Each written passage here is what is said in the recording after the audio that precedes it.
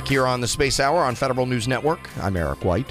When I use the term space norms, what does that mean to you? Well, as it turns out, defense norms have been a part of foreign policy for a while now. They outline what falls under the category of good manners when it comes to actions taken by nations. So what about space? How can this concept be applied, or can it at all? These are the questions I posed to Robin Dickey, a space policy and strategy analyst at the Aerospace Corporation, who wrote about this issue recently for the website War on the Rocks. Well, first of all, the space norms are defense norms, or many of them are. There's a lot of challenge between the space community and other communities in national security that space has a lot of aspects of it that are unique. There's a lot of crazy physics going on. There are a lot of unique issues that have not yet come up yet or been fully explored in space just because of what kind of activities we have or have not done in space. And so all of this means is that the international community, space actors, defense and national security folks are all trying to figure out what behaviors should be considered acceptable or unacceptable in space. And although some of those behaviors are really more focused on safety and sustainability, things like trying to limit the amount of debris in space, because that can pose a lot of challenges for operating easily in the space domain. A lot of these norms really do relate to national security and notions of defense and deterrence, because norms in any domain, including space, are used to coordinate with partners and allies. They can be used to help prevent miscalculation and misperceptions, to help better understand each other's intentions, and in turn can help to recognize hostile or aggressive behavior before it escalates. So hopefully that's a good intro to you for what I was thinking of on this topic. Yeah, absolutely. And, I'm just curious on what grounds you think, so starting from the bottom up, where would building space norms start for U.S. policymakers and those defense officials when they are trying to consider what is a hostile act and, what to do about it? How would they go about that? So identifying the content of norms can be a big challenge and, it sometimes is in the eye of the beholder. But the Department of Defense has already kind of got the jump on thinking about what behaviors are responsible, irresponsible, and threatening in space. The Secretary of Defense published 5 tenets of responsible behavior for space 2 years ago.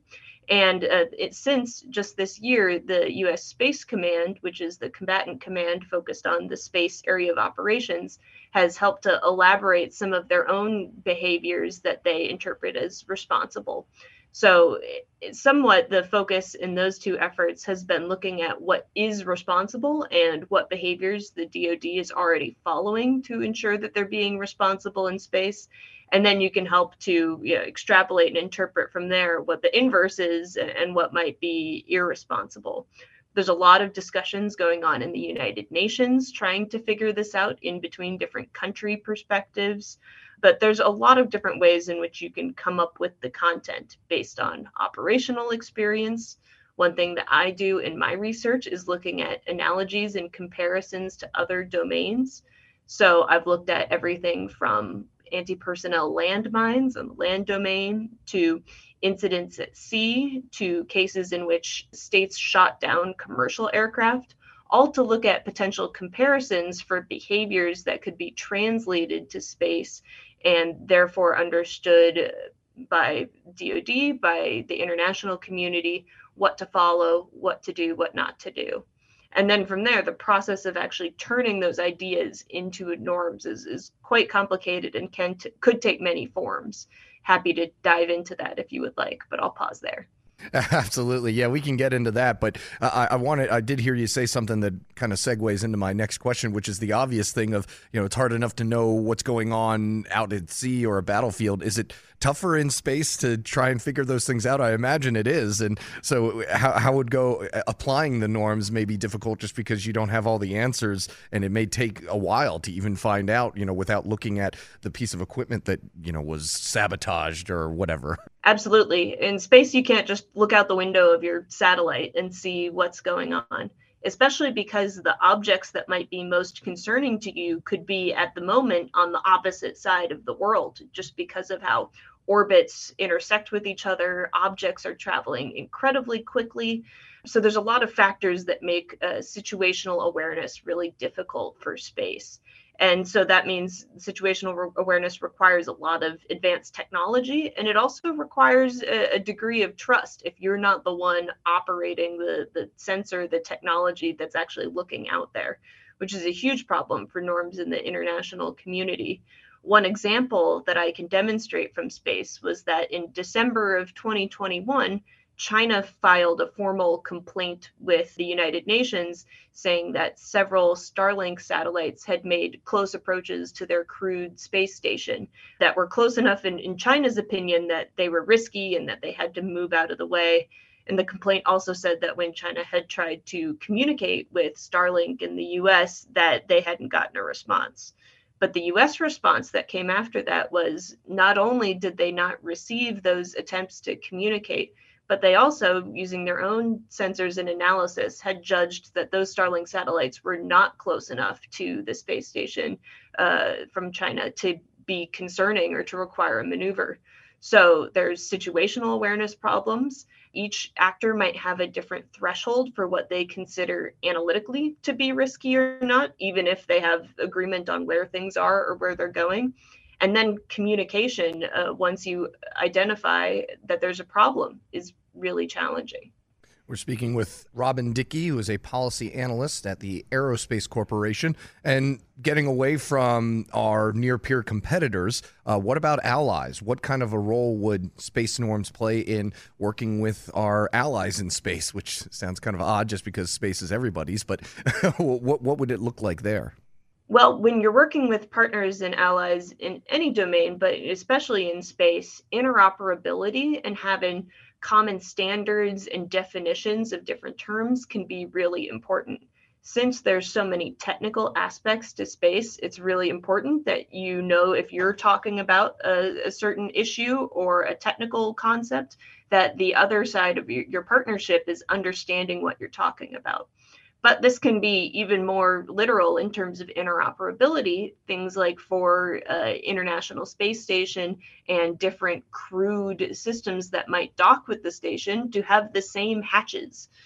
So the Artemis Accords, which is an agreement between the US and now, I believe, 27 total signatories to this agreement, is trying to establish principles, including interoperability, to make sure that when we're going to space with partners, that we're actually doing so in a means that we can support and interact with each other. Because if your systems can't talk to each other, if you're not speaking the same language, just in a technical sense, it's really hard to get anything done in space. And that's where misperceptions or accidents could happen. Yeah, with new technologies pretty much coming out on an almost daily basis, how hard would it be to drum up new norms anytime there is a new way of getting into space or a faster way of communicating? Just the changes that occur so fast. What would be needed to keep up with that? Would a whole international body just need to be created just for that purpose, maybe? So there are a lot of different ways to get to norms of behavior. I use such a broad definition, this idea of general agreement on what is acceptable or not, because that encompasses so many different options. And depending on, say, how flexible or fast changing the technology is, depending on the level of political will to actually negotiate different kinds of agreements, that'll affect the approach that you could take for a norm and therefore what the timeline could look like. So when it comes to stuff like international treaties, organizations, that takes a ton of political will. It often takes a ton of resources and a really high level of trust, and often the ability to verify or enforce behavior, all of which adds up to extremely long timelines. However, when it comes to norms that are perhaps non-binding, then that might take less time to negotiate. In the United Nations, in the Committee on the Peaceful Uses of Outer Space, or COPUOS, they've negotiated a number of non-binding voluntary guidelines for different kinds of space behaviors.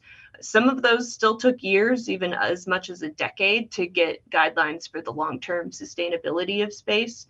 But others have gone quite quickly. The big one that I would point to is 1 year ago, just a little over that, the vice president announced that the US was committing to not conduct destructive anti-satellite weapons tests.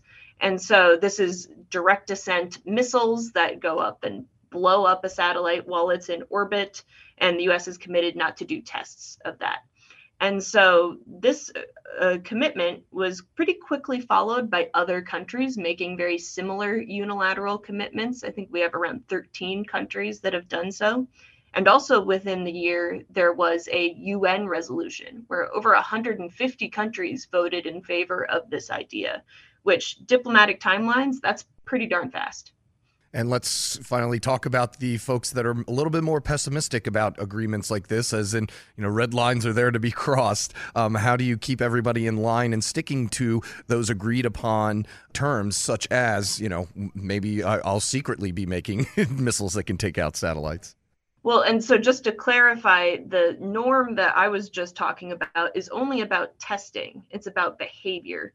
So that norm does not apply to the development of any specific kind of technology. It's really hard to verify what the capability of any particular object is. So that's why norms of behavior, which are a little more observable, more verifiable, potentially have been a focus. But one key thing to note about norms in general is that the strength of a norm is not measured by whether no one ever violates it. The strength of a norm is shown by the breadth and the intensity of the response when someone does break it. So that means that there need to be incentives, either implicit or explicit, in the development of the norm to encourage the good behaviors and discourage the bad behaviors. This could be something as simple as many different countries and companies going public in condemning bad behavior when it happens, or it can come to the support for, if you share information, then you get to participate in and receive information from different systems. You might get to benefit from more partnerships and support. A lot of different incentives, and there's no one size fits all solution. So ideally, you'd be combining multiple options, looking at multiple different paths and incentives to get that support for implementation and to get folks on your side if there's someone violating a norm that needs a response. Yeah, and taking that approach could be even more effective in space because you're all alone up there. So you really do need all the help you can get when you're talking about space operations. Any one actor's behavior in space could affect everyone because of debris, because of how interactive space objects can be just based off of orbits. So yeah, absolutely. You really have to be able to pay attention across the whole international community. And that's why norms are really valuable, because you can't just go it alone and expect everything to work out. Got it. And finishing up here, I'm just curious about, you talk about having these general behavior norms that, can apply to a wide array of behaviors. I'm curious about the interpretation aspect of it. And, China says that Starlink's crafts are getting too close to their manned space station, and then the U.S. says, no, that's not the case. How do you avoid those smudge ups where, I think one thing and you feel the other way? Well, I guess, that's where we'll leave it at. So there's a spectrum of ways that you could respond to that. One possible norm would be if all operators agreed that they were going to set a certain level of risk, so 1 in 1,000, 1 in 10,000 risk is what their threshold was for concerning in terms of probability of collision. But you could also just have a norm where every operator shares what their threshold is. So it doesn't necessarily have to match up. But if you at least had a sharing of what your expectations were and what you would consider threatening, then others can adjust accordingly. That those who do not want to get into a tiff about this can make sure that they avoid that level of risk. And that again speaks to, when we're looking at deterrence and defense, using norms as a way to identify hostile intent, not just thinking about preventing behaviors. But if you know what the expectations are, then you can observe if someone is willingly breaking those expectations. And talking about the environment itself, people, obviously space is huge, but the area for operation is not as big as most people would think. So these ideas and these practices could become more and more important as more activity in space is increased. Yeah, the common term that people like to say is that space is getting contested, congested, and competitive. Congested being the piece of that in which more and more satellites and also more and more debris are up in space in some of those key high traffic areas. So absolutely worth paying attention in the future that space is infinite, but the space that we're using for purposes on Earth is not necessarily that infinite. Just to highlight, of course, I've spent years thinking about this and can't sum it all up in just 15 minutes. So if those are curious, there's a number of papers that I've published. I am a big girl on when it comes to puns. So the titles of my papers are called Normentum, and they can be found on our website for the Center for Space Policy and Strategy. Robin Dickey is a space policy and strategy analyst for the Aerospace Corporation. You can find a link to her article along with the rest of this interview on our website at federalnewsnetwork.com. For our next interview, we get the chance to speak to one of the folks that was there when the U.S. Space Force became an official branch of the military. This is the Space Hour on Federal News Network. I'm Eric White.